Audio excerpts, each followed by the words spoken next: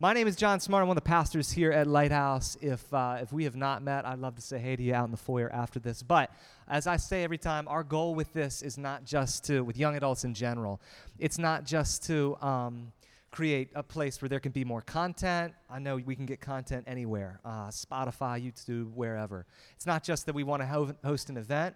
Really what we want to do is create a community of people that follow Jesus together, talk about topics that resonate, things that we're dealing with. And so I'm so glad that you're here. I'm so glad that you braved the weather. And this fall's my favorite season. Any fall people? Okay, all right.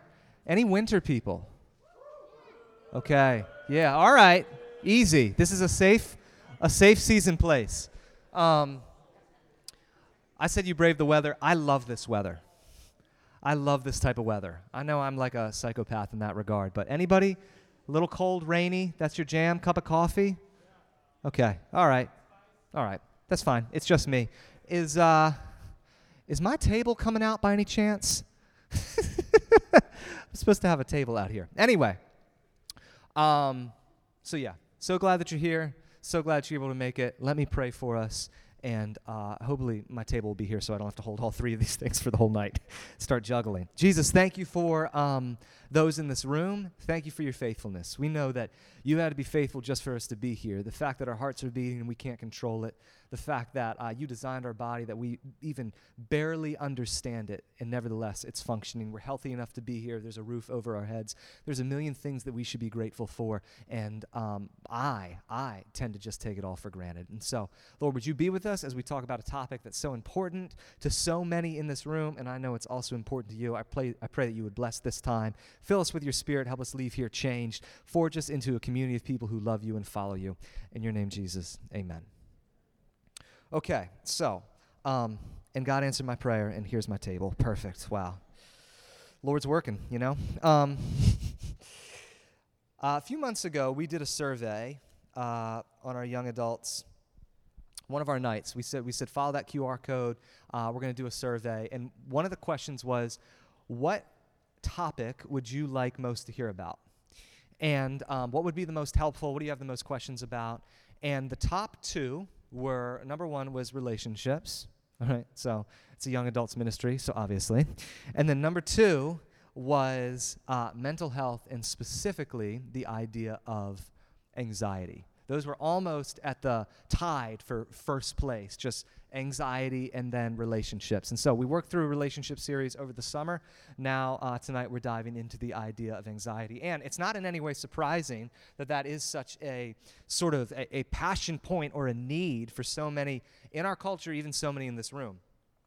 The American Psychiatric Association found in 2018, so this is 2018, this is pre-pandemic, 39% of Americans were more anxious than they were a year ago.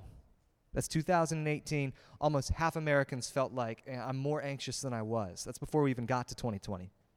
In 2020, the greatest increase was in prescriptions for anti-anxiety medications, which rose 34% from February to March. So in 1 month, nationally, prescriptions for anti-anxiety medication rose 34%. 2021, Pew Research found that a third of American adults report occasional sleeplessness or anxiety in the last week. So a third, 30% of the people in this room would just statistically say, yeah, I wrestle with anxiety, or I wasn't able to sleep last week because of anxiety, because of some other issue. All that to say, if you look across our culture, anxiety is exploding. And I think that is disproportionately affecting young adults. I feel like that is not just sort of spread evenly. I'd say this generation, it's probably one of, if not the greatest challenge facing our generation right now is the issue of how do I navigate anxiety? Why am I anxious? Where's this coming from? What does that look like? And so, just to be clear, I'm not a doctor. I know some of you were fooled, but I'm not a doctor. Nevertheless, I have tried to learn as much as because it's such a relevant issue, I've tried to learn as much as I possibly can. I've tried to talk to as many people who are experts, glean from as many people who are experts as I can, so hopefully, so that as a community, we can begin to navigate an issue that I know just from conversations, just anecdotally talking to people in the church and talking to young adults. This is a real issue for many of our lives. I was just talking to someone in the foyer this morning at church out there, just stopped by and said, hey, how's it going? Broke down crying because they're racked with anxiety. And so those aren't just statistics. Those are many of our lives in this room right now. And if it's not our life, it's probably the lives of people that we're close to. I'm sure everybody in this room, if you're not affected by anxiety personally, I'm sure you know someone, love someone, close to someone who is. And so I want to be practical and I want to be helpful. But before we do that, let me just sort of lay out some big ideas. One is a definition. When it comes to the definition, the difference between fear and anxiety, there's a little bit of overlap, but fear tends to have sort of a specific cause. So if I'm coming at you, with a knife, you're fearful in that moment. Anxiety tends to be more of an ill-defined, just sort of dread. It's the feeling something bad is going to happen. Or it's just the sense, when I think about the future, I just feel completely overwhelmed. So that's a general description. Fear tends to be more specific. Anxiety tends to be more general. That doesn't hold up in every single situation. Not only that, I would just totally recommend, if you're here and you wrestle with anxiety or you know someone who does, and it is a real sort of issue in your life, I would 100% recommend talking with a counselor. Why? Because many times, anxiety has a root in a specific or several specific situations. So I was talking to somebody who's been a counselor for 15 years, and they said many times anxiety, you have to look at, she called it the precipitators, meaning what are the factors that led to that? And that tends to be very specified based on your situation, all right? So you get in a car accident, it was traumatic. After that, you're anxious about getting into a car. That would be a precipitator where you need to go back to that event and work through it. And a counselor can help with that. But so I'd say if this is an issue, make sure you talk to someone so they can get to the root of that. Nevertheless, there's some general principles that we can all work through that are all, I believe, helpful. Most people in the course of their life will have 1 to 2 panic attacks at some time in their life. If that persists and it keeps happening, about 4% of people have what is known as panic disorder, where it just sort of keeps happening and keeps happening and keeps happening. Nevertheless, that idea of anxiety, it is widespread. If you're here and you wrestle with it, that you are certainly not alone. I think anybody who went through 2020 and the ups and the downs and all that craziness wrestled with anxiety at some point in time. And so what I want to do, sort of laying those caveats, talk to a counselor, and hey, if, just to be clear, I know there's been times that with mental health, the church has not played the role that it should play or has sort of come between doctors and patients, all that type of stuff. I would say 100%, if you need to take medicine for it, there's no shame in that whatsoever, right? Sometimes in the church, we'll sort of push away from that, but if you break your leg, you're not going, no, I don't need a doctor. I need Matthew, Mark, Luke, and John. Like they're the only ones that are going to. And sometimes with anxiety, man, there are real neurological imbalances, or you have an overactive amygdala that causes that fight or flight response all the time. That requires medicine to help with that. And so we are 100% in favor of that. Nevertheless, all those caveats given, I want to give us a few questions. When you experience anxiety, these are questions in my life that when I feel anxious, when I feel like, man, there's anxiety breathing down my neck, 4 questions that I ask myself just to evaluate where may this be coming from. And this is where we're going to get real practical. All right? Number 1. Here's question number 1. When I feel anxious, I ask myself, am I exhausted? If you know me, you know the idea of the relationship between rest and pace of life and all that is a real passion point of mine.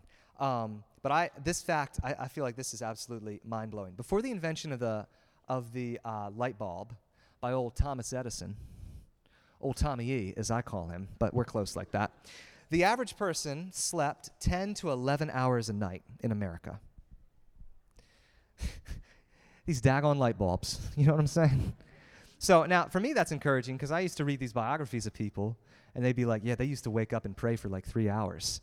And it's like, yeah, of course they did, because they didn't have anything, going on. Like, they just slept for 10, 11 hours a night. But we have now, with the advent of technology, the advent of all this, what was supposed to fill our lives with more leisure time has, in fact, simply jam-packed our lives with more and more to do, to the point that it's almost impossible to disconnect. There was a Senate commission in 1967 that was designed, that they were formed to predict what the American work week would look like by 1985. So 1967, a bunch of senators got together, and they were trying to figure out what will the work week look like in America in 1985. They said by 1985, based on the rate of technology, you'll only work 22 hours a week. That'll be it. Why? Technology's taken off, and it's just going to be this utopia.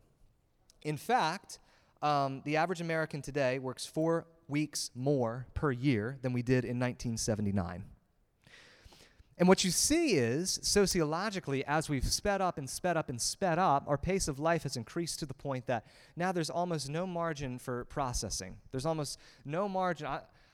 The things, as I said, that should save us time actually put us in a place where we're so connected there's no chance to disconnect. And so we're constantly moving. There's no chance to process. There's no chance to think. No time to connect with God. We're just moving so quickly. And that, I believe, gives rise to anxiety. So one of the things that I ask is, am I exhausted? Is my schedule too full? Have I eaten anything? Have I slowed down? Am I taking care of my physical body? Have I slept? In the Bible, we see this in the story of Elijah in 1 Kings chapter 19. Elijah, if you know his background, he was one of, arguably, the greatest prophet in the Old Testament. And in the book of 1 Kings, he has this showdown with all these false prophets where they call out to their God, and he alone calls out to Yahweh, and fire comes down from heaven, and it's like this just incredible, blow-your-mind victory. And the very next thing that happens is the queen who worshipped idols tells Elijah, after this, mountaintop, as good as could go victory, all-star record, the queen says, I'm going to kill you. And Elijah completely crumbles. Completely goes from this amazing spiritual victory to all of a sudden he's on the run, terrified. It picks up. This is what it says. Elijah was afraid and he ran for his life. When he came to Beersheba in Judah, he left his servant there, and while he himself went a day's journey into the wilderness, he came to a broom bush, sat down under it, and prayed that he might die. I've had enough, Lord, he said. Take my life. I am no better than my ancestors. Then he lay down under the bush and fell asleep. All at once an angel touched him and said, get up and eat. He looked around, and there by his head was some bread baked over hot coals and a jar of water. He ate and drank and then laid down again. This is what you call a little double nap. Then the angel of the Lord, I love this, came back a second time and touched him and said, get up and eat, for the journey is too much for you. The first thing that God did in ministering to Elijah is he didn't give him some pep talk. Didn't, send him a sermon on YouTube. Didn't sort of call in some spiritual mentors to sort of work through his Bible reading plan. The first thing that he did is he goes, you need a nap and you need to eat something. He's so anxious, he's going, just take my life because I can't keep doing this. And the first thing God goes is, you need to eat something because the journey is too much for you. Meaning that there's sometimes that we run ourselves so ragged, anxiety actually is our body's way of telling us you're moving way too fast. You're moving. I've heard pastors say, man, some of us, the most spiritual thing you could do is just take a nap.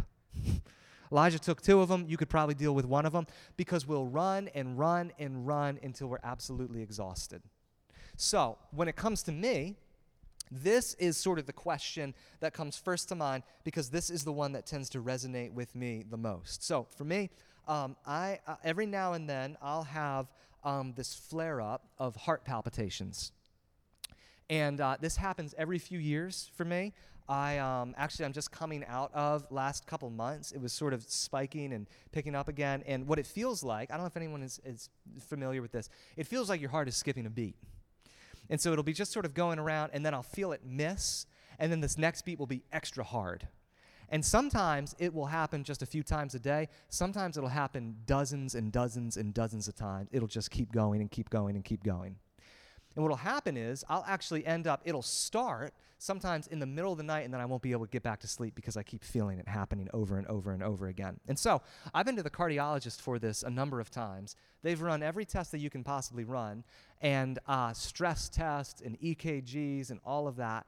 And they'll say, hey, there's nothing wrong structurally with your heart. You are stressed, and you need to sleep more. And so that's what happened this past time around. I went in just to get a checkup. I was like, hey, that thing is happening with my heart again. He goes, everything's all good. Your heart sounds fine. You just need to sleep more. There's a saying that we say frequently, the pastors here at the church, where we'll say, your body keeps score. Meaning, you can run as fast as you want, but eventually your body, my body, our bodies are keeping track of everything that we've gone through. Scientists have figured out that your amygdala, which is the part of your brain that controls a fight or flight response, is 60% more active if you are sleep deprived. Which means that feeling, many times the amygdala is what causes panic attacks. It's 60% more active if you're sleep deprived. So sleep, rest, taking care of your body, it is a huge part of asking, man, where does this anxiety come from? So my first question for me is, am I sleeping? Am I eating? Am I taking care of myself? And if so, then we can move on to the next question. Number 2, what is my intake? What is my intake? Meaning, not just what am I eating, what am I drinking, am I downing, 4 monsters before bed? I don't know why I can't sleep. I don't know. What is my intake emotionally, spiritually? What am I watching? What am I reading? What am I listening to? What is my intake? This is what the Apostle Paul says. Paul says to the book of to the church of Philippi, in the book of Philippians, rejoice in the Lord always. Again, I'll say it, rejoice. Let your gentleness be evident to all. The Lord is near. Do not be anxious about anything, but in every situation, by prayer and petition, with thanksgiving, present your requests to God. And the peace of God, which transcends all understanding, will guard your hearts and minds in Christ Jesus. Finally, brothers and sisters, so he says, hey, don't be anxious, but here comes a follow-up. Brothers and sisters, whatever is true, whatever is noble, whatever is right, whatever is pure, whatever is lovely, whatever is admirable, if anything is excellent or praiseworthy, think about such things. He's saying what you fixate your mind on has a deep effect on your life. The Bible teaches that you are not just a body, you are not just a soul, you are actually a body, a mind, and a spirit all sort of woven together. That's what makes you who you are. What that means is your and my brain is not just a hard drive that we can just put things on and then it doesn't affect anything. That what we spend our time consuming or looking at has a deep, deep impact on our soul. I was listening to one counselor talking, and he was saying how he worked with a guy who had anxiety. And he said, I went through the whole thing. He said, we were talking about getting out in nature, and we were talking about how to connect with God, and we were talking about, like they said, we're going through anything and everything. We're working for months. Nothing is changing. He said, fine. He said, the guy said, I'm having panic attacks every night before I go to bed. He's throwing everything out in the kitchen sink, and he finally goes, okay, what is your bedtime routine? And he goes, the guy legit goes, well, hey, I brush my teeth or, put my pajamas on or whatever. He goes, and then I watch a horror movie every night. And he goes, oh my gosh. He goes, do you think perhaps what you're watching is impacting your level of anxiety? And he goes, yeah, I think so. And so they ended up addressing that. And then he said those panic attacks began to recede. That one for us is obvious. I think we fail, at least I fail, to think through the cumulative effect of everything we're listening to, talking about, things where our mind is occupying, how that affects us in the long term. So this is me personally, all right? I've told this before, I love true crime, okay? Love true crime. I love watching how people get murdered and then figuring out what's happening and trying to solve the case and all that type of stuff. I love that. However, there was a period a few years ago where I was spending so much time on, Netflix and Making of a Murderer and that whole thing that I started to go, what's crazy? I just feel like things have gotten a little dark. I feel like I'm seeing a little dark. I feel like, my demeanor is just off. I don't know what's going on. And then I thought, maybe it could be I'm watching murder for entertainment. Maybe that has something to do with it. So for me, what my mind dwells on, what your mind dwells on, affects our soul. So for me, that means I need to dial back. Hey, I love the Serial podcast. At a certain point, I got to go. I got to think about what's pure, what's noble, because what I think about affects how I live. If you were to, this is just a little theoretical question, if you were to do a little bit of a budget, so we're familiar with budgets financially, but if you were to do a budget emotionally of what is being sort of your intake, what's being deposited in you, I think for the majority of us, myself certainly included, we would be blown away by how much we take in that actually takes our gaze off God and puts it on our problems and causes our anxiety to raise up. If you were to just say, hey, this is what I think about that's pure and noble and trustworthy and beautiful and true. Here's the things that draw me closer to God. Here's the things that fill me with peace, and contrast that to, and here's everything else. I think for most of us, again, myself included, those scales would be tipped. And we'd realize, man, my intake is actually leading me. What I'm seeing, thinking, hearing, and spending my time consuming is actually leading me away from God, and it's giving rise to anxiety. Second question. Third question. Am I believing a lie or a half-truth? These are questions I ask myself. So here's what's really interesting. There's a book called Rewire Your Anxious Brain, and that is written by doctors. It's not a Christian book. It's very sort of clinical in its approach to anxiety. And I think it's really helpful in the way it sort of breaks it down. But what they describe is there's sort of two neural pathways that can lead to anxiety, lead to a panic attack. One is your amygdala. That is fight or flight. That is two little pieces at the base of your skull. And that is so what the amygdala does, let's say you get bit by a spider. You next time you see a spider, your heart rate goes up. You feel like, man, I got to get out of here. You don't have to think about it. That just happens. But there's another way that we can experience anxiety, and that goes through your cortex. Your cortex is the part of your brain that thinks, reasons. That's the cognitive part of your brain. And so this is like when, let's say you're going down the street, you see a fire truck go by. Most of us, we don't have a fear of fire trucks. Maybe you see that fire truck go by, and you go, oh, man, that's kind of going near my house. And, oh, shoot, man, did I turn the stove off? And, oh, wait a second, what if it's going to my house? And then you end up sprinting back to your house because you're like, I left the stove on, only to realize you didn't leave the stove on. What happened there, it wasn't what you saw that made you feel anxious. It was your interpretation of it. That's the cortex. That's thinking through, hey, here's sensations that my body is giving me. How I interpret that either makes me feel anxious or not. And so here is where we say, what I'm seeing, what I'm thinking, am I believing a lie or am I believing a half-truth? Is what I'm thinking, that neural pathway, is it accurate? Is it based on God's truth? Or am I just sort of looking into the future and not believing something that is true? I'm believing a lie or I'm believing a half-truth. Things like this. I have to do this all on my own. I need to be in control. I'll never be good enough to be accepted. I don't have enough money. I'm not far enough along in life. I'm falling behind. All these things, all these lies, all these half-truths, it's looking into the future, whatever your future is, whatever makes you feel anxious, and you're projecting your future without God. You're projecting our future as if God is not a part of it. That's where we need to go, hey, am I believing the truth? Is this a lie? Is this a half-truth? Is there something in the middle? Here's where it gets really interesting for me, is science is telling us more and more about the field of neuroplasticity. Neuroplasticity is the idea, actually the proven idea that we're learning about now, that what you think about can actually change the structure in your brain. This is where the old adage comes from that neurons that fire together wire together. So what you think about, the more certain neurons fire together, the more you think a certain way, the more that becomes like a highway in your brain.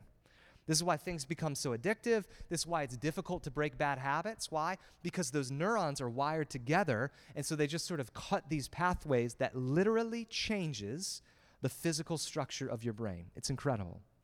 The good news is, because that can happen, that also means that by thinking intentionally, you can change it back the other way.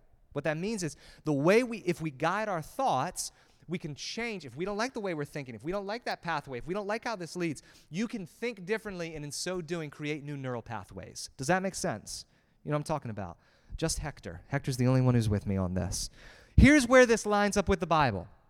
Scientists are teaching us more and more about how what you think affects how your brain is structured, and then your brain reinforces that, which makes you think more like that. Meaning, if you think, man, every time I get in this situation, I start to feel anxious and I'm going to freak out, what's happening is those pathways are being connected, but there's a way to change that.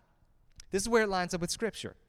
The Bible says in Romans chapter 12, "Therefore I urge you, brothers and sisters, in view of God's mercy, to offer your bodies as a living sacrifice, holy and pleasing to God. This is your true and proper worship." Here we go. "Do not conform to the pattern of this world, but be transformed by the renewing of your mind. Then you will be able to test and approve what God's will is, his good, pleasing, and perfect will." What's Paul saying? That though you have a new spirit in Jesus, though he's come inside of us and now we have his Holy Spirit, there's something that happens that now our mind is in the process of being renewed, which means it's the Christian's responsibility to think differently. Paul again says in the book of Corinthians, "We demolish arguments and every pretension that sets itself up against the knowledge of God, and we take captive every thought and make it obedient to Christ." What he's saying is we don't just let our mind wander. We don't just sort of, whatever thought comes into our mind, we just go with it. We're actually in the process with Jesus' power and his strength of changing how we think to go, hey, that thought is a lie and I'm not entertaining that anymore. I'm going to think differently. That idea that just because this happened, now I have to be anxious because of that, that is a lie and I'm not entertaining that anymore. It's the process of going, hey, just because I've thought like that in the past doesn't mean I need to think like that in the future. Just because in the past when I look at my budget, when I look at my finances, man, that causes me to feel anxious, and then I sort of compulsively spend to try to feel better, and then I end up in a worse place. Just because I've done that in the past doesn't mean I need to do that right now. Why? Because with God's Spirit, I can create new neural pathways. Just because in the past this situation has led to me feeling anxious doesn't mean that it has to always happen like that. I can renew my mind. I will take every thought captive and examine it to go, is this true? Is this a lie? And how do I change my life in light of this? And so, Andrew Dealey, who is the head of counseling for the Gospel Coalition, he makes the point that is why this idea of neuroplasticity and making new pathways, this is why simply avoiding anxiety triggers many times is actually not helpful. Because if we just avoid something that makes us anxious all the time, what happens is that pathway just gets strengthened or it doesn't change at all. So like let's say I'm in a car accident and then after that, man, I'm really afraid to get into my car. If I just avoid cars the rest of my life, that'll never go away. When what neuroscience will tell us, so that book, Rewire Your Anxious Brain, what they would say is when you feel anxious, that's actually your sign. That's actually the opportunity that part of your brain is activated and you can create a new path. What does that look like? That looks like going, hey, when I look at my budget and I start to get stressed out and I start to feel like, man, I'm not sure if I have enough, and actually that makes me feel like I'm behind in life, and actually that makes me feel really stressed out, and now I can't sleep at night because my mind is running on that whole time. And so instead of going down that pathway of progressively spending and all that type of stuff, we can start right there and go, because I feel anxious, I'm going to use this as an opportunity to trust God. I'm going to cut a new neural pathway. Though in the past I haven't thought like that, I'm going to begin to lay some new groundwork here. And I'm going to start to cut a new path. I'm going to start to think differently. What does that look like? That looks like, man, memorizing scripture that pertain to that situation. That looks like getting around people who know you, love Jesus, and can help you think differently.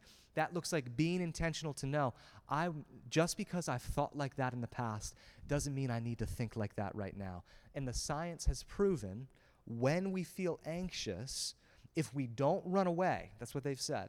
If you don't run away, if you stay in the moment, that's actually the opportunity to teach your brain, we don't have to freak out right now. This is a new pathway. We're laying down. New neurons are firing together, and God is renewing my mind. So, but that starts by going, is this a lie? Is this truth? And recognizing, okay, I've believed a lie. It's time to cut a new path. With that, I think it's really important to know, again, this is Andrew Dealey, who said, the Bible never tells us, this is so liberating to me, the Bible never tells us how to feel. when it comes to anxiety. It tells us what to do. This is what I mean by that. This is what it says in Philippians. Don't be anxious about anything, okay? But in every situation, by prayer and petition with thanksgiving, present your request to God. So here's what he didn't do. He didn't go, don't be anxious about anything. Instead, feel peaceful. Just go feel peaceful. That's it. Don't be anxious about anything. Instead, just be tranquil and calm. No, actually what he says is, don't be anxious, but instead, do this. Take those requests to God. And then he goes on to say, think about things that are pure. Here's why this is liberating for me. Because I don't know about you, it's really hard to control how I'm feeling in any particular moment. It's much more liberating for God to say, hey, I'm not telling you how to feel, I'm telling you what to do in response to the truth that I'm giving you. I'm not telling you, hey, just go feel peaceful, just go do that, don't feel anxious. What I'm telling you is, here's how to live. Though you feel anxious, here's how you live in response to that. Perfect example of this is Jesus in the Garden of Gethsemane. If you're familiar with the story, it's right before Jesus goes to the cross. He's anticipating dying. He's praying. He's sweating like great drops of blood. I mean, he is, from all accounts, if you were just an outsider looking in, you would go, hey, I think he's experiencing anxiety. I think he's worried. I think he's fearful. Why?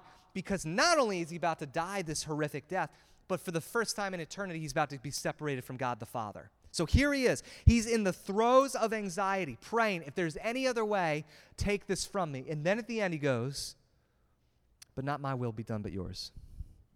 And he gets up and he goes to the cross. And what that means for you and I is that though we may, I would say it's probably impossible not to experience anxiety. We're all going to feel it from one time to another. Though it's impossible not to experience anxiety, you don't have to, it is possible to not be controlled by it. That Jesus, in that moment of, inner turmoil and fear and all of that welling up, he can still go, nevertheless, not my will be done, but your will. That means for you and I, God doesn't tell us how to feel. He does tell us what to do in response to the truth that he's given us. And that's how we cut new pathways. Not giving into the fear, but recognizing I am anxious, but I'm going to make a decision to trust God in this moment, and through that, I'm going to create a new pathway. Through that, I'm going to walk this out. Through that, I'm going to trust God in this moment. Lastly, here's the last question. What is God teaching me through weakness? We don't like to talk about weakness in the Christian church, at least the American Christian church. We like the idea that God is here to really come alongside and accomplish your agenda and whatever's bigger and better for you. That's what God is here to do. But in fact, one of the primary ways God uses us is through our own weaknesses. If you're here and you wrestle with anxiety, I just want you to know, man, that should never make you feel less than, make you feel like, I guess that means I'm doing something wrong, makes you feel like, I guess I can't be a Christian if I'm anxious. Some of the greatest Christians in the history of the church wrestle with anxiety and depression. People like Mother Teresa, people like Charles Spurgeon, who was known as the Prince of Preachers, would have these bouts of depression and anxiety and all that to say, just because you wrestle with it doesn't mean that you're a bad Christian or you're doing anything wrong. Yeah, those questions are important to ask, but sometimes it's through our weakness. And if it's not anxiety or depression, maybe it's a financial weakness, or maybe it's a physical weakness, or maybe it's whatever your weakness is. Maybe that's actually God's way that he wants to shine brightest through you. This is what the Apostle Paul says. Paul says, therefore, in order to keep me from becoming conceited.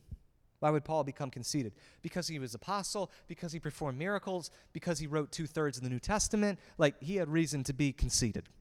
He says, therefore, to keep me from being conceited, I was given a thorn in the flesh, a messenger from Satan. We don't know what this is. All we know is that it was something that derailed Paul. It was a struggle. It was a difficulty. It was either a health concern. We don't know exactly what it was. 3 times I pleaded with the Lord to take it away from me. This is the Apostle Paul saying, hey, I think I could write more Bible if you take this away from me, please. Hey, I think there could be like a 3 Corinthians if you take this away from me, please. God says, my grace is sufficient for you, for my power is made perfect in weakness. Therefore, I will boast all the more gladly about my weakness, so that Christ's power may rest on me. Paul says, please take this away. And God says, actually, I want to shine through your weakness. Actually, Paul, in your weakness, I'm going to show myself strong.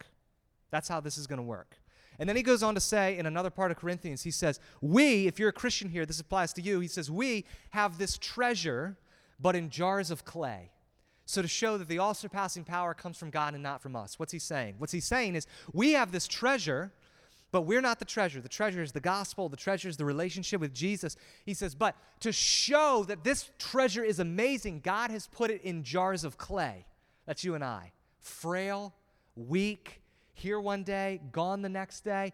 To show the treasure is actually what really matters. The jars of clay are just the way that it goes. They're just the way that it gets to other people. Here's what I mean by that. I used this analogy a long time ago. This is OG Lighthouse, all right? So I brought this out of the prop jar. So this is a jar, and I think this is how many of us feel from time to time. Certain temptations, certain weaknesses, maybe anxiety is a big part of that. Maybe we're fearful. Maybe we don't feel quite equipped enough. Maybe we look on Instagram or we look at other people and they just seem to have it together so much more. And so we feel like a jar of clay, but man, we feel like we got cracks all in us. We feel like there's chips and scuffs and dings and things that are broken. And the question that would be is, man, how could God show himself through me? This is what I want to do. If we could turn the lights off just for a second. There we go. All right, now take the wallet of the person sitting next to you. No, I'm just kidding. This is what I mean. This is a little bit cheesy, but I hope you get my point. It's through the brokenness, and it's through the cracks, and it's through the dings, and it's through the scuffs, and it's through the scratches that the light actually shines through. In the same way, when it comes to your relationship with Jesus, Paul says, it's through your weakness that I'm going to show myself strongest. It's through the thing that, man, you feel like if I just didn't have that weakness, if I didn't have that temptation, if I wasn't anxious, if I didn't wrestle with depression, if I didn't experience that difficulty, man, God would see people would see God through me so much clearer. Actually, what God says to Paul is, Paul, it's your weakness that people are going to see me through. People are going to see you're the jar and I'm the treasure. We can turn the lights back on now. We're not going to do trick-or-treating or anything like that. When it comes to anxiety, man, some of us, asking those questions, is it going to minimize it? Some of us, the fact of the matter is that just might be something we wrestle with. That might be your thorn in the flesh. Maybe it's a neurological thing. Maybe it's a biological thing. Maybe it's something like that. And hear me, if it's not that weakness, it'll be another weakness. If it's not anxiety, it will be something else. And our temptation is to go, let me just pretend, if I can't be strong, let me pretend to be strong. Meanwhile, God's going, your greatest opportunity to tell people about me is the thing you're trying to cover up. The way I want to shine through brightest is the crack, it's the scuff, it's the ding. That's where people say, oh, she's the jar. Oh, he's the jar. God is the treasure. So what could God be teaching us through weakness? Just one small thing to close. And this is just a quick example. As I was having those heart palpitations over the last few months, it really led me to a place that I haven't been very often, which is the way I typically fix things, the way I sort of try to operate in strength is let me get through it. Let me just sort of try harder. Let me get up earlier. Let me just chug a big old cup of coffee, get a bunch of stuff done, and that's how I'll get through this. Here's the problem with that. When your heart is skipping beats, getting up early actually makes it worse. When your heart is skipping beats because you're stressed out and not sleeping, drinking a big old cup of coffee actually makes it worse. So I found myself in this place where all my typical ways of let me just power through this and get through this and let me just get more done and let me just get, all of that no longer worked. And so I had to come to a place where I go, actually, you know what? What if I allowed God to shine through my weakness?